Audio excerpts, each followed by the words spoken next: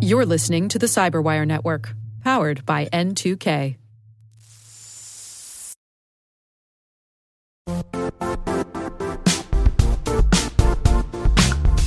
The IT world used to be simpler. You only had to secure and manage environments that you controlled. Then came new technologies and new ways to work. Now, employees, apps, and networks are everywhere. This means poor visibility, security gaps, and added risk. That's why Cloudflare created the first-ever connectivity cloud. Visit cloudflare.com to protect your business everywhere you do business.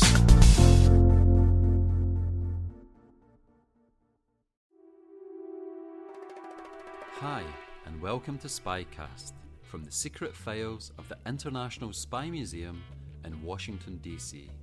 I'm Dr. Andrew Hammond, the museum's historian and curator. Every week, Spycast brings you interesting conversations from authors, scholars, and practitioners who live in the world of global espionage. If you have any questions, comments, or concerns about Spycast, or if you want to suggest someone who might be a good future guest, email us at spycast@spymuseum.org.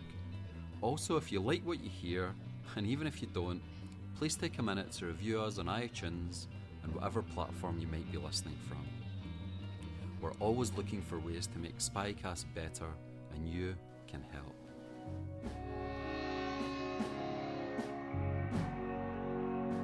So I wondered if you could just start off by telling us who you are and how you became interested in electoral interference. Do you want to take it away, Magda? Yeah, sure. Well, hello, everyone. Thank you very much for inviting me to the podcast. Very topical podcast, Andrew. As I've mentioned, I'm a PhD candidate at King's College in London. My research focuses on the utility and limits of US covert action as a foreign policy tool and national security tool in a post-Cold War.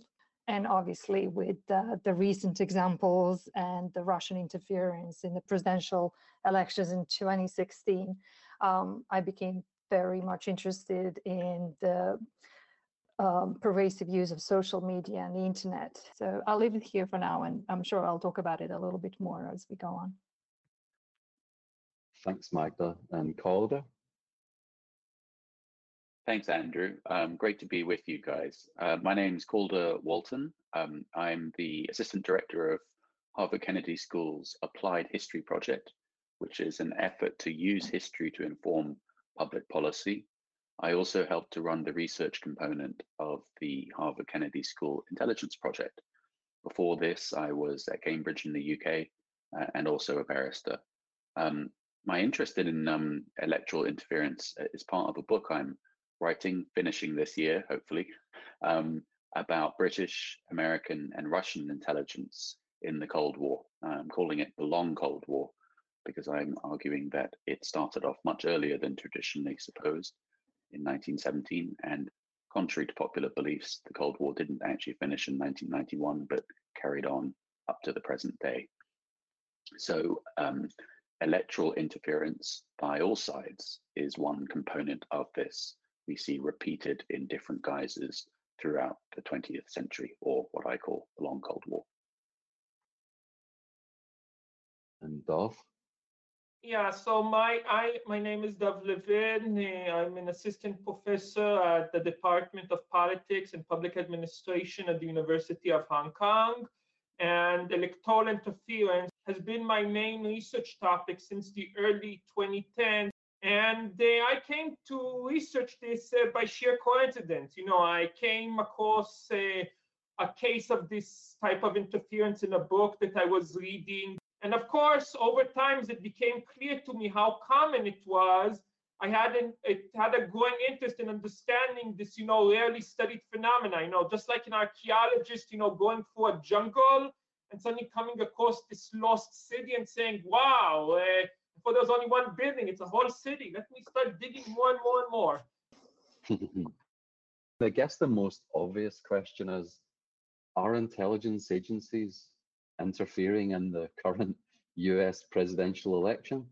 If so, who and how and Does anybody want to take that one on?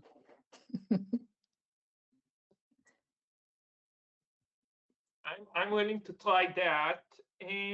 Okay. But I think there is some growing evidence that the Russian GRU is involved in an electoral intervention against Biden and the Democrats and for Donald Trump in the 2020 elections in a few ways. First, there's the story that just broke out last week in which a supposed laptop of Hunter Biden with supposed incriminating emails of Joe Biden and of Hunter Biden came out. Another possible part of its intervention are leaks of recordings of Joe Biden talking in 2015 with the then president of Ukraine, Poroshenko, about trying to stop corruption in the Ukraine that were leaked out by Ukrainian member of parliament, a guy called Derkash, which seems to have ties to the GRU. There's also some evidence that accusations of sexual harassment against Biden a few months ago by Tara Reade, which was a former worker in Biden's Senate office, was in some way encouraged by Russia. You know, one of her lawyers worked for a Russian propaganda network, Sputnik, and Tara herself was 2 or 3 years before this accusation, wrote a blog post praising Vladimir Putin to high heavens. There's also some evidence that Russia has tried covertly to spread anti-Biden fake news through the creation of at least 2 fake news websites, one called Peace Data and another called American and European-based Citizens, with news taken from elsewhere and even, hiring some unwitting American journalists to create more. And they may have also tried to create networks of fake social media accounts to spread fake news from these 2 fake news websites and their links. So while none of this is conclusive, we do seem to have some and growing evidence that Russia is intervening through the GRU in this election against Joe Biden. Are any other countries interfering? Is it just Russia? Magda, you wanted to jump in? Yeah, I was just, as Dov was talking, I was just thinking both the Department of Homeland Security and the DNI have issued various statements over the past few months indicating that in addition to Russia, which appears to be most sophisticated when it comes to these operations, China and Iran have also been interfering. Whether they're targeting specifically the electoral process or not is less clear, but they are certainly active.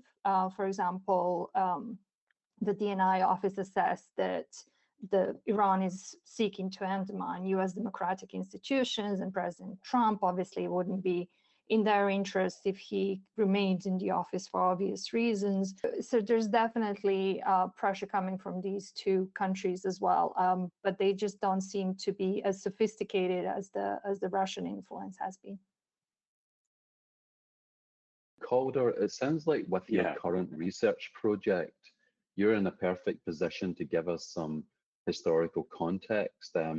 Is this something new, or is it different in terms of quality or quantity?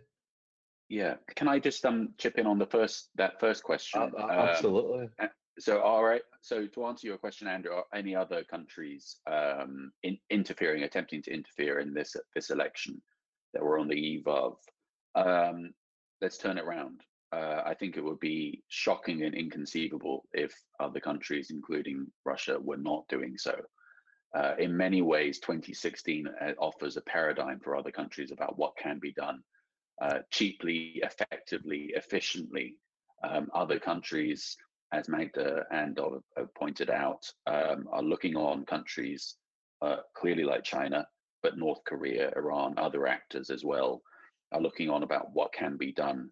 Robert Mueller warned when he gave his report that Russia would attempt to meddle, to interfere again in 2020, and that's exactly what they're trying to do.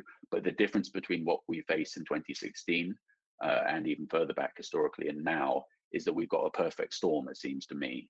We've got an election, we've got the new information space, digital space, and of course, we've got a pandemic. And the pandemic is fusing with the election, fusing with other groups such as QAnon, conspiracy groups, to make what seems to be a perfect storm of people already worried, alarmed, polarized, worried about the pandemic, add to this outside interference. And I think that as Magda pointed out, we're only going to see the true impact of this, I think, what's going on now in the future, in the weeks, months to come. But it's undoubtedly the case that foreign countries are interfering. Is the lurking issue, the huge elephant in the room, which is Trump's own personal connections with Russia, and whether Russia has compromising material on the President of the United States. This is something that Mueller did not get to the bottom of, did not even attack in his report. And it's something that may be revealed by Trump's tax returns. And there are all sorts of, as your listeners probably know, all sorts of lawsuits at the moment trying to get to the bottom, trying to get them disclosed. So this is a form of this could constitute a clear form of electoral interference if a foreign country, Russia, holds financial compromising material over the President of the United States. That will be quite the disclosure if that turns out to be the case. I wondered as well, just to set the scene for where we are now, what do we know about electoral interference in the 2016 election? So what hard evidence do we have now? And was it extremely significant, or was it, given that the margins were so small in certain states, was it the drop that made the cup runneth over, so to speak? Yeah, we know actually quite a lot based upon the Mueller report and, other evidence that came out, in indictments beforehand, and a lot of other research. We know that there was quite a serious and significant Russian intervention. It was composed largely of two major parts.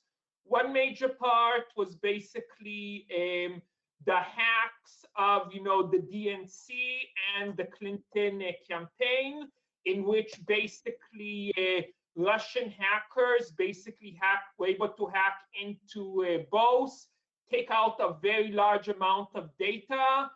First, create a website called DC Leaks in order to spread it. And when they saw that that is not giving them, quote unquote, enough, they then provided it in some manner to WikiLeaks. We don't know exactly how yet, but they provided it in some manner to WikiLeaks. And then Assange published it over the course of the last few months of the elections. So that was one key component. Another component was the spreading of fake news and the anti-Trump propaganda, which we know basically was done through the Internet Research Agency, the IRA, St. Petersburg, a private company that seems to have been contracted in some way, spreading fake news and propaganda, and even, in some cases, trying to create demonstrations and things like that, so to speak. And we know that they bought something like $100,000 in ads through Facebook. So we have quite a lot of very strong evidence that Russia was involved in 2016 through this message.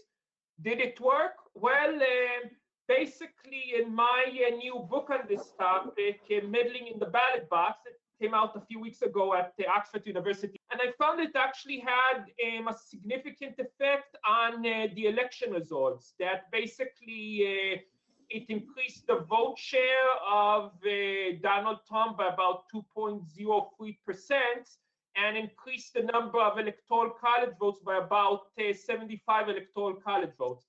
And we see that in various ways, basically both from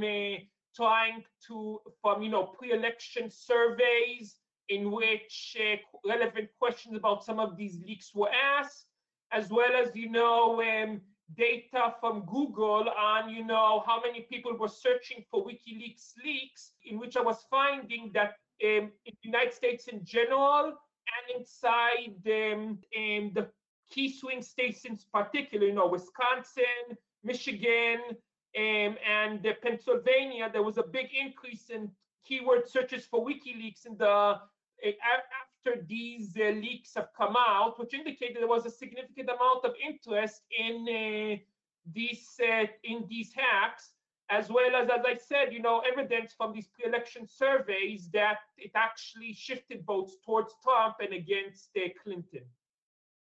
I mean, that's the crucial data, it seems to me, that we've been missing perhaps until your book. But the surveys, are they granular enough to actually say, I,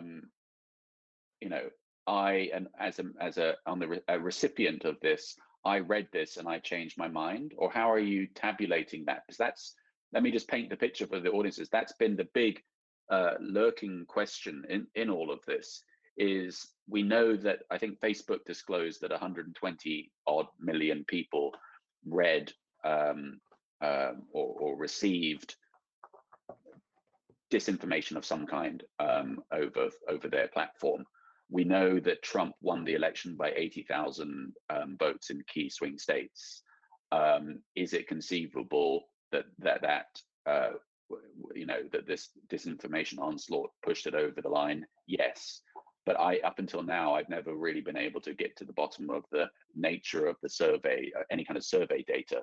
So it sounds like what Dov is doing is really a breakthrough in that regard. I want to pick up on that point and just push you a little bit, Dov, on the 75 electoral college votes. How do you prove that 75 electoral college votes went for Trump and not for Clinton? It asks people specifically if they read those leaks. At least in one of them, that's the question that is being asked, and that survey question find that people who read or heard about some of these leaks changed their mind negatively. Naturally, I agree. We cannot know 100% for certain if they are, saying the truth to the pollster, or that we can be 100% certain that this was the factor that changed their mind. But this is the same tools we use in the social sciences in order to know whether, people voted based upon, their economic situation or other factors. As for the effects in the swing states, as I said, we have evidence that this was interesting to a significant number of people in these swing states. In other words, the number of keyword searches for WikiLeaks in these three states is much larger than the number of votes in these three states that shifted. Of course, other factors mattered in this election. Like, for example, we know that there was a regional recession in the United States in part of the Midwest that hit right in that year to Hillary Clinton's misfortune. Some mistakes that were done in the campaign. Other issues, like, for example, Comey was a week before the election, declaring that he is closing and opening, the investigation, so to speak, about those emails. So naturally, that I don't think was the only factor, but certainly I think that this was an important factor, and I think there's pretty good evidence that was the factor that, was the straw that broke the camel's back. One thing that I want to get back to is the role of intelligence and intelligence. As when Spycast does intelligence and espionage, we're one of a dozen. When we do general politics, we're one of 5,000. So if you could try to draw out the intelligence agencies and the specific role that is going on there, as only intelligence agencies that do this stuff, help us get our head around that. What's going on? Intelligence interference has been around for a long time, and popes and monarchs have throughout the history have been subject to foreign subversions. When it comes to election interference, states and state agencies don't necessarily have a monopoly on election meddling. We've seen the internal actors can also influence elections, from organized crime influences in Colombia to Cosa Nostra in Italy and so on. But in this particular instance, we're talking about subverting foreign regimes through election interference, and generally, states and intelligence agencies are involved in this particular effort. But that is not to say that that they're the only actors who are involved. Very often you'll get, for example, and as it was revealed in Russia's case, they used a proxy organization or agency to interfere in social media by creating fake social media accounts, etc. GRU, for example, obviously had gotten involved themselves, and they're part of a Russian state and intelligence agency. But there are proxy factors also that can be and have been engaged to conduct these type of operations. So it's not necessarily just an intelligence agency's purview. I would say that it is definitely something that has pushed intelligence agencies to evolve. I'd absolutely agree with what Magda just said. I mean, if this starting point, to what extent do states interfere in the electoral process of other countries? Well, yes, that's been around as long as elections have been around, and there's different types of different ways of doing that. So everything from lobbying. I mean, all states are driven by their own self-interest, and they will try to promote their own self-interests in other states one way or another. So this could be through overt lobbying. This can be through halfway measures that are not quite open diplomacy, but subtle hints of what country X would like to have happen in country Y. But it seems to me that then we are in a very different position when it comes to clandestine, non-attributable interference in the domestic affairs of another country. That's what sets this, what we're talking about right now, Russian interference in the US, and historical examples of that during the Cold War and earlier, is the non-attributable nature of it. So if a leading country statesman stands up and says, we would really like to see this government in this country, in the next election, that's already pretty, for want of a better word, dodgy in terms of statecraft, but it does happen, and history is full of examples of where it happens, where the United States, for example, says their preferred outcome in a foreign election would be X. That does happen, but it's a world apart from a non-attributable clandestine activity to promote a desired outcome in that country. And it's the non-attributable nature of it that sets it completely differently, whereas the fingerprints of the government in charge cannot be found if it works effectively. And disinformation is one component, one way of doing that, planting essentially fake news in a target audience that will promote a desired effect. So principle's not new, means in which they're doing it is new, and it's the secret clandestine nature of it with that makes what the intelligence services do different to other forms of statecraft and lobbying. That's really helpful, and it's also a good jumping off point onto the next thing I would like to look at, which is in terms of the forums. Could you help us break them down a bit more? So, a bot with no followers on Twitter putting out some information is qualitatively different from WikiLeaks dumping information weeks before a presidential election. Help us understand some of the ways in which this breaks down. I would say that there's multiple ways you can interfere in an election, either in a covert way or in an overt way. So one common method is campaign funding, literally giving money usually secretly to the preferred side or some kind of in-kind aid. And it's, actually the most common way of interference, so to speak, according to my research. And in some cases was given covertly, literally like one of those, crime movies. There's literally a meeting in some hotel room. You bring a big bag, a big black bag of money, or, a suitcase, you open it, the other side takes a look and then takes it, so to speak. We know from some past stories that that's literally how it was done. Another method is what I call dirty tricks, which includes spreading fake news on the unwanted side, leaking embarrassing true information on them. But it also includes other stuff, like, for example, trying to split up the party of the preferred, of the unwanted side up, break it up or break up, its party coalition, harm the candidate in some way, sabotage the operations in some manner, like, for example, try to prevent campaign donations reaching to it in some way, and things like that, so to speak. Another method is, campaign assistance, literally giving the preferred side some assistance in managing a better campaign.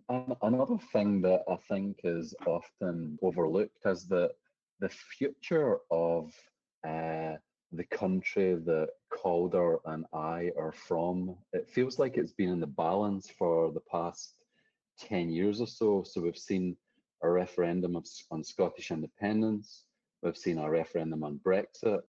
Maybe you've got some views here, Calder. Is there any evidence that someone has been putting their finger on the scale vis-a-vis the constitutional future of the United Kingdom of Great Britain and Northern Ireland? What a great question. Can I just quickly add in on the before turning to that really quickly, the previous question about So I just picking up what Dov just said, it seems to me the way I would like to think about it, maybe it's helpful for your listeners. The way that these the spectrum of dirty tricks, as Dov called them, I would call them influence operations.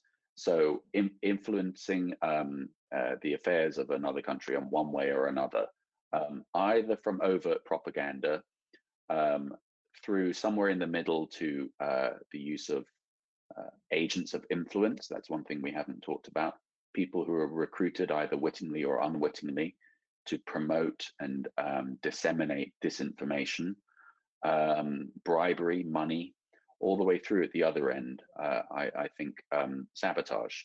So actually what we haven't talked about now is the reports that the Russian military intelligence GU actually interfered in the ballot mechanisms, the computer systems for electoral counting.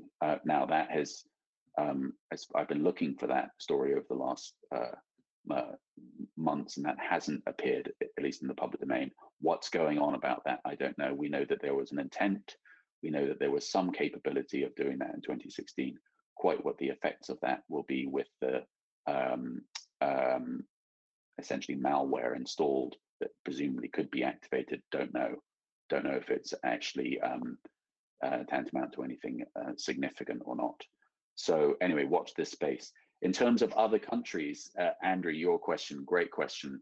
Well, if you read the recent Russia report by the Intelligence and Security Committee in the UK, they are pretty forceful about how little attention has been given by either the government or the intelligence services to retrospectively look back at the 2016 Brexit referendum with regard to Russian meddling in it. The report says that when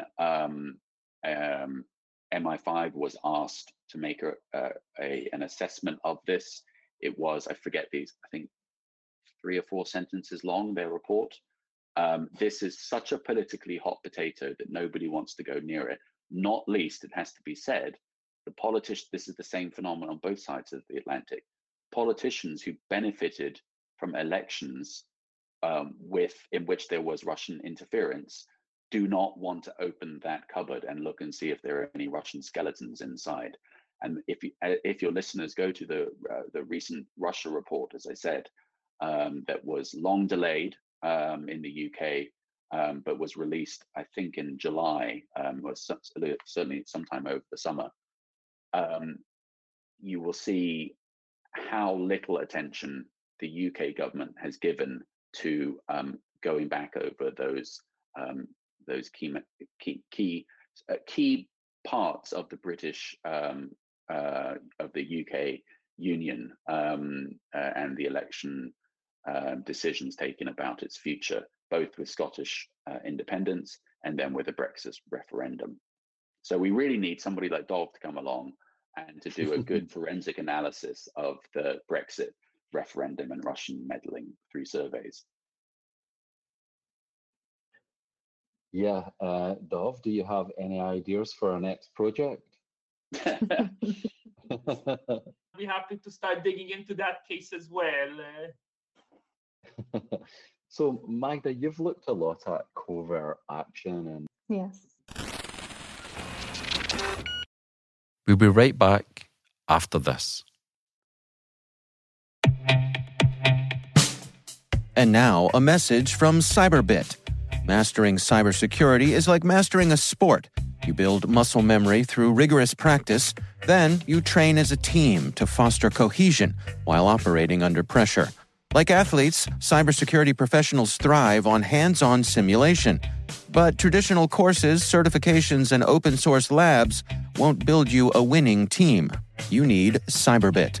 Cyberbit offers a hyper-realistic simulation environment for your SOC, IR, and C-suite to refine your skills, all using the market-leading SIMs, EDRs, firewalls, and WAFs they use every day. Cyberbit is offering CyberWire listeners a free live-fire exercise. Sign up your team now at cyberbit.com/cyberwire.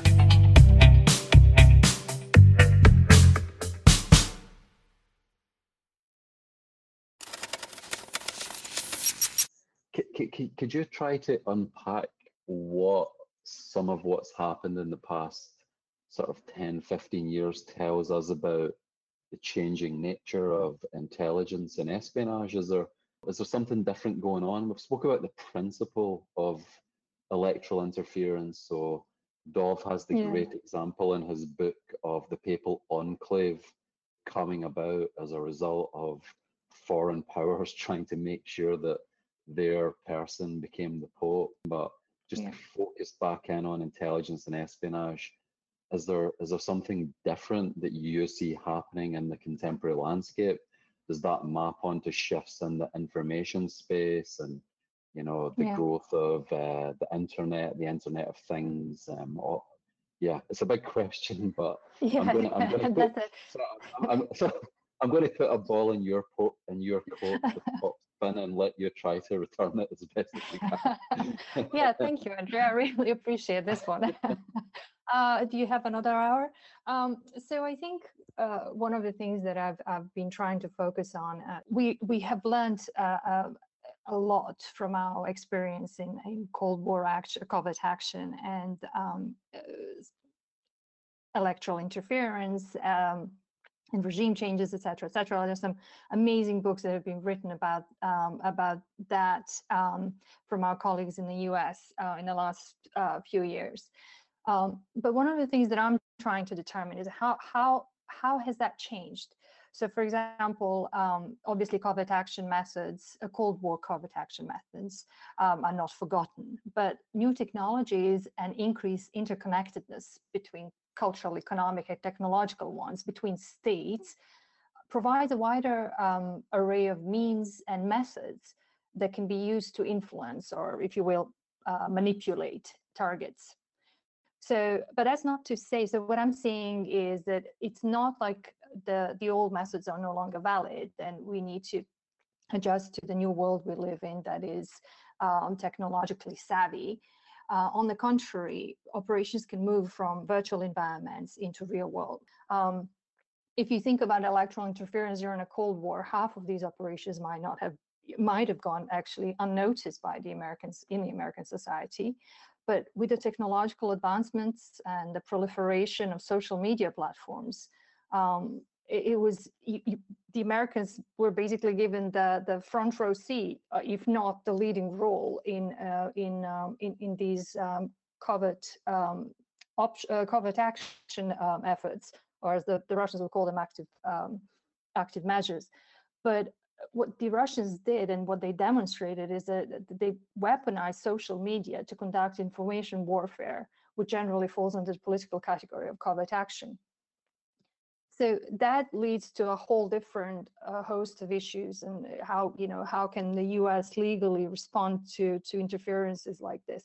Will the CIA still have the responsibility to respond to these attacks? And I think in 2018, if I'm not mistaken, the U.S. Cyber Command was given a new strategy, the new cyberspace strategy called Defend Forward.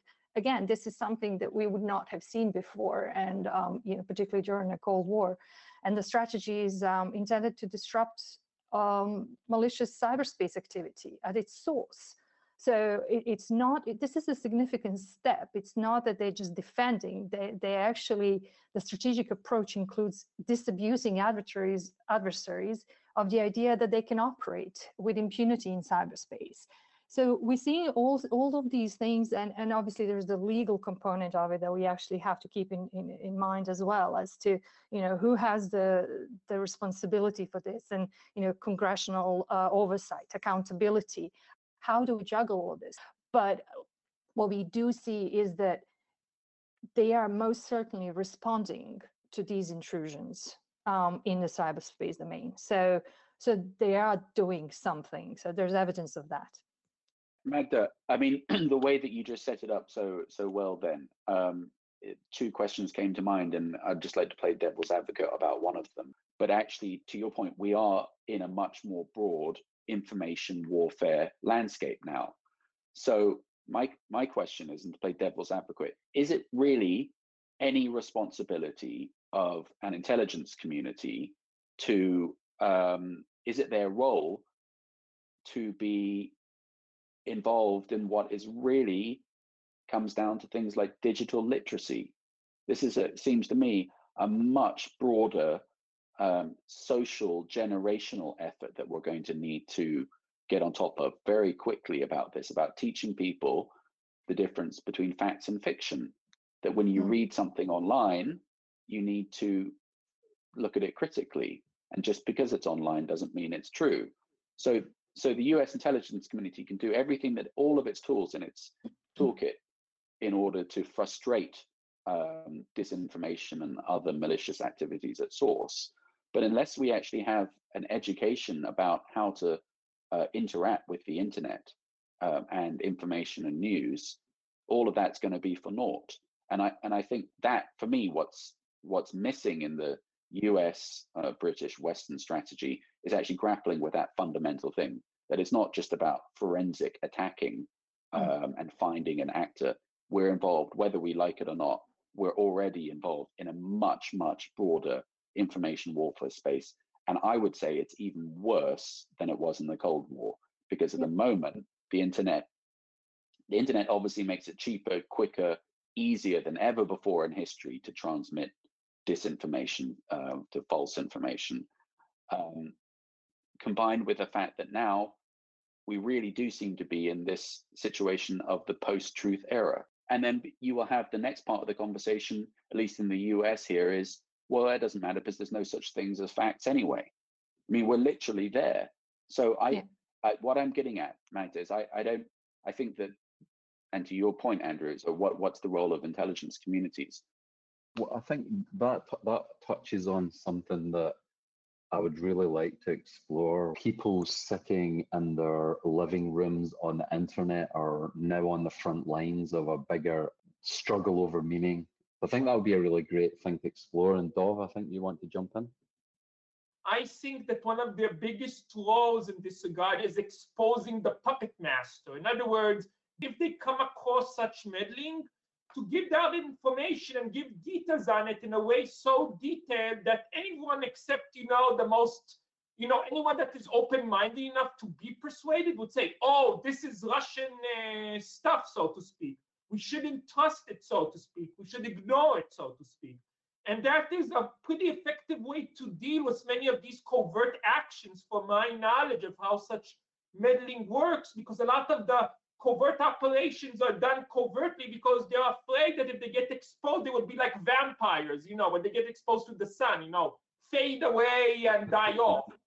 So basically, one key role I think intelligence agencies can have, that if they are lucky enough to find any evidence of such interference, it is to actually give the information out to the general public in that country so they know to be aware, and at least those who can be persuaded will be persuaded not to take it seriously. We need to persuade anyone who's not yet persuaded that this stuff should not be done, even if it's for your quote-unquote side. Magda? Both, thank you very much for your comments. Both of you made some very, very valid points. And but one of the things and Dov, I'll start with you. One of the things that I'm concerned about is the fact that the intelligence community and the American electorate, the American people, are not on the same page here. They have enough damage has been done that anything that the intelligence community may tell the Americans today, they're not going to believe it. They're not going to believe because there's so much disagreement. Nobody knows where the right information is coming. Nobody knows who's telling the truth. It's very, very complicated to find that, the mitigating way of to find a way to mitigate this type of feature that exists in the American society. I mean, if anything, the interference that we've seen over the past few years has amplified all the features that had already existed in the society. But this is exactly what can be done. And Calder made a great point. It's not the intelligence agency's responsibility to do this. So there has to be a different way to communicate with individuals like that. They can't be just left on their own, or just the fact that they're disengaged from the civic affairs because they've just had enough of everybody telling them lies. But now we're talking about what are some of the mitigating efforts that we can put in place to do this, to prevent election manipulations and meddling. And one of the good things that that we have enough data thus far. Why don't we just work on looking for anticipate what subgroups of Americans are most likely targets, and on what specific information? There's another what platforms are better for particular manipulation of a particular group or subgroup of people, and using machine learning models to track and understand and mitigate the spread of false messages on social medias. So there are ways to do this, and it does not necessarily need to rest on the intelligence community, because God knows intelligence community has already done enough in many respects. And, as a result of post 9/11 events, the strategic intelligence has been broadly damaged. And I'd like to pick up on both the excellent points just made now, that this is actually, whether we know it or not, the lesson about dealing with Soviet disinformation in the later Cold War, where the US and its allies actually developed a methodology to deal with disinformation coming from the Kremlin then. And it was built around the idea of the Active Measures Working Group. And this was designed specifically to counter Soviet disinformation. And it had some successes dealing with, for example, countering the disinformation about the AIDS pandemic. And it was built on a 3-tier strategy. And it's just what Dov just mentioned. It was about report, analyze, and publish. And its working RAP, its working methodology was that light is the best disinfectant when it comes to disinformation. Just as Dov said, they're a bit like vampires. You cast light on it and the disinformation disappears. But the key lesson from that period that they discovered in the 1980s was that any kind of effort to do with what they call counterintelligence, finding out about the source, attributing the disinformation to source, to the Kremlin or another third-party actor, that was all well and good, that was necessary, but it absolutely wasn't sufficient when it comes to dealing with disinformation. And that what had to be involved to do that was creating an informed citizenry. So we've gone from, we still need an informed citizenry, but now it's about digital literacy, just as we've been saying, that what this was actually the lesson from the 1980s, and we have lost that memory. We are rediscovering it now, and it needs to be changed for the modern digital era. I argue in an article I've got coming out called "What's Old is New Again" about all of these. I say that what's really needed is something along the lines of a public-private partnership, government and particularly the tech industries fused together in a way that they have not been in some sort of coherent strategy to deal with this issue that isn't going to go away. I'll just finish with this. The really sad and depressing thing is that we find from recent research about disinformation is that we now know that if Facebook or another social media platform puts a health warning on a site, some disinformation, some news, and says this can't be trusted, actually that increases people wanting to look at it. So it's actually completely counterintuitive. But maybe that's human nature, I don't know, but it certainly is.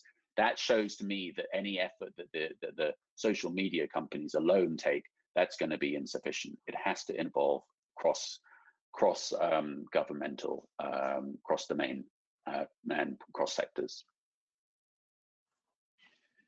When you were speaking there, Calder, it reminded me of the Spycatcher book by Peter Wright, trying to control its publication, ended up creating such a brouhaha that it became an international bestseller. Completely counterproductive. I don't want to go down too much of a wormhole here, but I mean, part of this goes to the nature of truth, right? A bigger epistemological question. So in the lobby of the old building at the CIA headquarters, it says, "And you shall know the truth, and the truth shall make you free." What are the sites of those truth, though? And I guess any American election is an extremely high stakes event. So there's a lot of people like trying to push it one way or another. But if you're someone that can benefit from someone not knowing the truth, or a constituency of people not having full access to information, or undermining the plinth on which they try to erect truth, that might be politically advantageous. So I guess one of my questions to all three of you is, what's going on here? How can intelligence agencies navigate this? How can Western societies navigate this? How do we deal with this landscape that we see ourselves in? Well, I think from my perspective, I'll jump in, that we need to start with the fundamental point that there is still such a thing as truth and facts, and it's the primary duty of intelligence agencies, Western intelligence agencies, to tell truth to power. So actually, I'm pretty confident that when the records come out in due course, we'll find that the US intelligence community in particular has been very good at still continuing with its primary mission. Now, the problem is that the people in power, and broader, as you pointed out, broader audiences, actually just now everything's up for grabs and don't think there is such a thing as truth. But for me, I'm a glass half full kind of person, and I do think some sort of sense and sensibility will return, and that we will remember the basics of the post-Enlightenment world, which is that there are such things as facts and science, and they can be tested through hypothesis and proven and disproven, and that there is not such things as two different truths and alternative facts. So, but this isn't, as we've already said, this isn't going to be solved by any clandestine service trying to do its part. It's much broader. Just slightly shifting tack, how have intelligence agencies changed or transformed as a result of what we could call the new electoral interference? Have their tactics changed? Have their institutional structures changed, or are they using the same tools to tackle something different?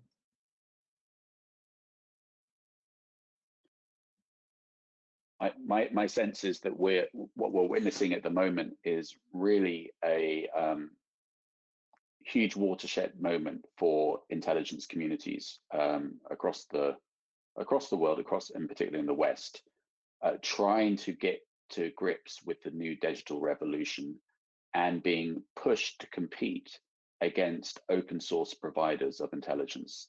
I'm thinking in particular of providers like Bellingcat that are doing extraordinary data mining research from open source material that are really forcing intelligence services, be it in Britain or the US, to deliver something extra to distinguish what they can offer policymakers and decision makers compared to those kind of open source intelligence outfits. So I think that intelligence communities are struggling, both in the changed information landscape and in terms of just adapting to the new reality of so much information being available, and that other providers are able to mine that information. So they're asking some really existential questions, being asked and asking themselves, what is it that we can do that others can't? And actually, it seems to me that there might be a good argument about intelligence services becoming in this century, becoming more focused, more nimble, and concentrating on doing things that other providers in the public sector or other parts of government can't do. So you're always going to have a need for example, espionage, human agents run abroad, recruitment of sources overseas. That can and should be done by an intelligence service.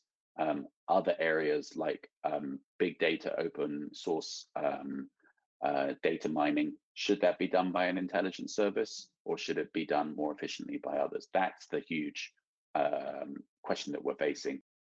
I think, and I couldn't agree more with Calder. This is the intelligence communities being presented with a massive issue, but I think they've adapted and they reformed to reorganize to better cope with the demands of the information age. But the whole shift and the whole change is also related to the wider government restructuring about a proper strategic approach for cyber in general. And I think that there are bigger issues there. It seems important to me to accurately diagnose the problem, because if you overestimate electoral interference, then all of a sudden every election is delegitimated, or every one person, one vote it doesn't count because it's not really us that make the decision. But if you underestimate the dangers, then there's inherent risks with that too, because the outcome might not be the democratic wish of nation X. If there's a danger in overestimating electoral interference and there's a danger in underestimating electoral interference, how do we accurately diagnose the problem of electoral interference? I would say that the best way to see it is as a major problem. Well, I find in my book, Meddling in the Ballot Box, that this stuff increases the vote share of the preferred side by 3% on average. So I think that taking it very seriously and taking it as a major problem that needs to be dealt with is the proper perspective, so to speak. Magda? The one thing that came to my mind as you asked the question is that the Pandora's box has been opened. There's now interference. We know it happens, and even if it doesn't, it will be in the back of our minds. So whether we think about interference, whether we overestimate or underestimate it, the reality is it's going to be there, right? The bigger challenge we have is how do we deal with it, as in it being the knowledge of what impact it might have had on the results of the elections, right? And I think this is where the problem is. I mean, can you go back and make a decision based on that, whether somebody should have won or shouldn't have, or what happens once we decide that yes, these elections were impacted by foreign actors? Do we go? Does the other candidate now win? So there's issues that are related to what happens when we actually finally have the knowledge that there was an impact on these elections. And I think that's a learning process, and the way that we're going to have mitigating measures in place to prevent that from happening, for interference from happening. But we also need to learn as much as possible from the past elections of how do we handle situations in which we actually know that a certain election result was impacted by a particular message. So I was thinking about where we've come from, where we are at the moment, and where we're going to be going. And we know that there's a long history of electoral interference in the US by foreign actors, foreign countries, hostile states and friendly states. British intelligence meddled in US politics in the early part of the Second World War to try to pull America into the war. MI6 thought that they did a very successful job of doing so with their disinformation forgeries that they slipped to the Roosevelt administration and helped to bring America into the war. Fast forward to the 1980s, Soviet intelligence was doing everything that it could to try to interfere in the 1984 US presidential election. I can give you and your readers, maybe we can put them on the website, some of the declassified CIA reports about the 1984 US presidential election, where Soviet intelligence was doing everything it could to undermine politicians, particularly Reagan, who were hostile to Moscow, and promote its favored candidates. So that all sounds very, very familiar. But where we are at the moment and where we're going, well, as Magda and Dov have pointed out, that we are really in a transformed information landscape. And the thing is, this isn't going to just stop right here, right now. It's only going to get more and more extreme, in particular, the digital revolution and the blurring in cyberspace of virtual reality and reality.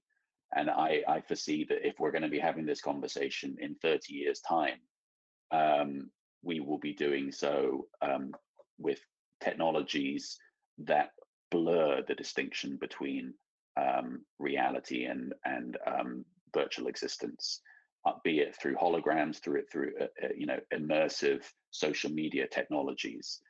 So that seems to me that the direction that we're going in, that as much as I want to say that there are answers from history, the transformed nature of this landscape that we're in, history only gets us to up to a certain point. The principles can remain the same.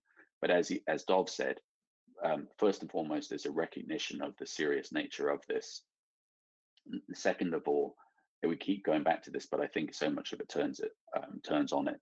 It's about broader social education and awareness.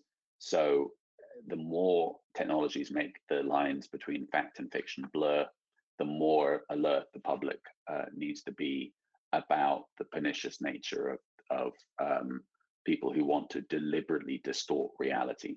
So we are really, whether we like it or not, we're in a battle for reality, it seems to me, a struggle for reality, where these sort of existential issues that you touched on, Andrew, about what is truth, they're only going to get more and more pronounced in the future. I'm not worried about the 2024 election. I'm worried about the elections, 30, 40 years from now, and what they will look like. And the strategy that the problem is developing a strategy right now. Will it keep pace with the technology changes underway? And I fear not. We're always going to be playing catch up. But as long as we go back to the sort of the things that have held in place for centuries, education, trying to figure out what facts are, not believing everything that you read, testing a hypothesis. Just because you read it on the internet doesn't mean it's true. All those issues, that have the same underlying principles have been there since ancient times. That's a very thoughtful response, and there's some very big questions about the future of humanity involved there. Although I was thinking when you were discussing the 1984 election, it was a spectacular failure because, as I recall, Reagan won 49 states. Absolutely, and that's really that's the key lesson. You see that the strategy has been the same.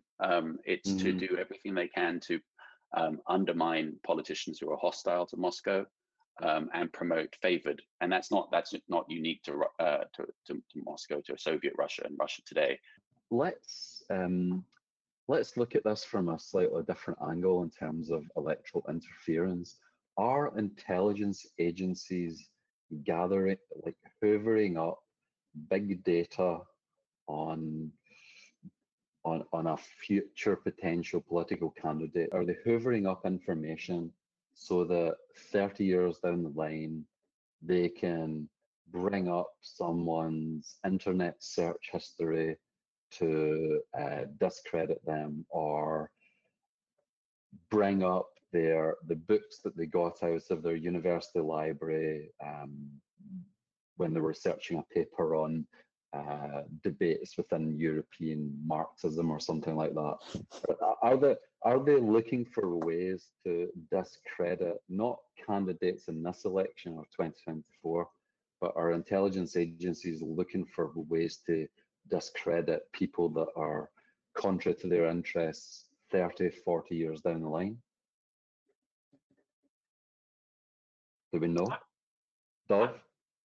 I would say that from what I know about such meddling so far, it seems that it's a very relatively short-term thing. That is, we see usually a government saying about half a year before the elections, oh my God, this particular guy is running.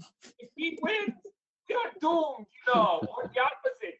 This guy has been in power for 4 years. If he stays in power, things are just going to get worse for us. We have to kick that guy out, so to speak. So it's a relatively short-term thing. They see an election coming along, and they then start looking for ways if they can interfere, see if a local actor is willing to cooperate with them, and so forth. So I don't see, so from what I know so far, they usually do not plan that many years in advance. They don't start, 20, 30 years before and starting vacuuming every would-be university student to see if they can, maybe one of them will one day become, a prime ministerial candidate, so to speak. They usually don't think that long ahead, and they usually, don't think more about the here and now. So I would be less worried about such long-term planning. That said, of course, if, massive big data collection becomes feasible for decades and decades and decades without, blowing out every server farm possible, we could see in the far future a situation in which governments decide just, to vacuum everything for decades and decades and decades, and then just one day dig back and look for something in the same way that they would in today's world. For example, if a candidate they don't like is running in an election, start, digging dirt in them like an opposition research, so to speak. So I think we should be less worried about, such long-term thinking, because usually this type of meddling is done as a short-term thing. But of course, in the future, if, massive data collection for decades becomes feasible, it's possible that they just keep it around one day for that purpose, so to speak. And I mean, sorry, Magda? Sorry, I was just going to say, I think one of the challenges we'll see is that a lot of organizations are going digital, right? So they're storing a lot of information that's going to be available online for years and years to come. It's the digital footprint is going to be there, making it easier, whether they do it over a period of years, or whether they do it when they realize that the candidate has become a viable candidate. It's not going to matter because the technology will progress, right? But you now created another problem because it's not going to be just intelligence agencies that will be accessing this information, right? It's going to be private, companies, organizations. There will be non-state actors, hackers around the world. So whenever you have an issue with, Max DeLong or, Andrew Hammond, all you need to do is, look at all the organizations we've been affiliated with. There's going to be data there, for years to come. So it's not just the intelligence agencies that I'm worried about. I think it's become it will become a bigger problem. And Calder, you wanted to come in? Yeah, I was just going to say that I agree with what's been said so far.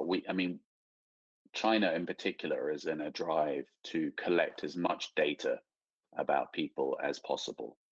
And this is going to be another sort of major theme of our times, of this century, is that information is power, and China is in a race to collect as much data, as much information about people all across the world as it can. To your point then, to what extent, with this enormous database of everything from biometrics, how is that going to be used at some future point? Is a very alarming thing that I think that civil liberties in the West, we haven't even come close to addressing this. But to your other point, at the moment, who is actually knows more about my internet, online habits, what I do. It isn't the US government, that's for sure. We don't know about what China is doing, but we certainly know that the big, massive social media tech giants know a lot more know a lot more about myself than I probably even know about myself, in terms of what I want to buy, what I want to do, and those adverts that pop up, a number of times they go, oh, actually, I could really do with one of that. Well, that's an algorithm busy at work. Again, it's only going to get more and more extreme, I think, as we go forward. And I suppose that, I was making a bigger point just to illustrate it, but you wouldn't even have to do it for everyone. I mean, if you just wanted to say, look at people who go to top tier universities, disproportionately they become political leaders. So you can probably, you can probably focus your collection like in ways just now in lieu of some bigger data hoovering mechanism. You could probably just focus it in at the moment and say, listen, there's a pretty good chance that people from University X are going to be in political power at some point, so let's just look at them. Or in the United States, you could say, let's just look at people that are studying the law.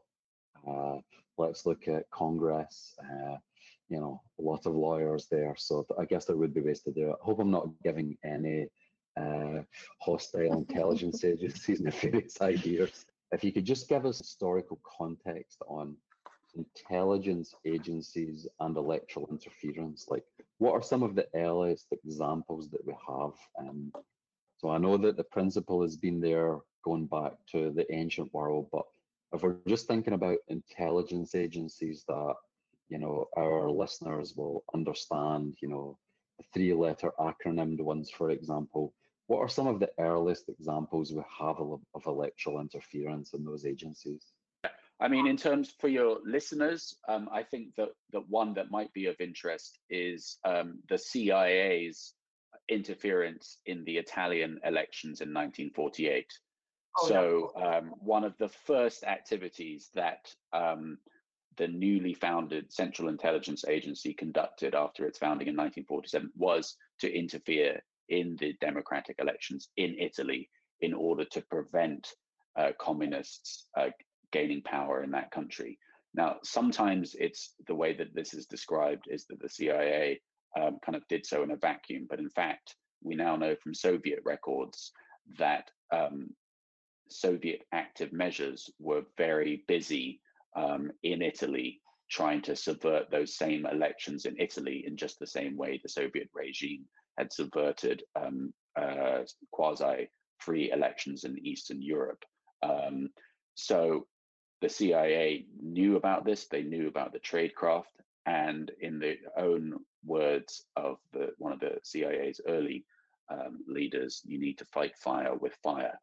And that's exactly what they did there, by bribing politicians, discrediting socialist politicians to insinuate that they're actually communists. And the operation was a success insofar as communists did not take power, and the moderate Democratic Party won in Italy. That's not to say that the CIA actually swung the election. The CIA thought at the time it did, and subtly pointed out to Truman, the president, that they did. But I think historians are agreed that actually there were much larger forces at work there. And that, again, echoes with what we've been talking about in this podcast of what actual impact does it have. Well, if you look at the reports of intelligence agencies, they have a vested interest in exaggerating their own influences on world activities. And it's only over time when we can look back with hindsight and see, well, actually, there were much broader structural issues at play there. Well, thanks so much. I think we'll wrap it up there. The International Spy Museum is a full 501c3 non-profit. If you want to donate to the museum, or if you're local and would like to volunteer at the museum, please visit our website at spymuseum.org for more information.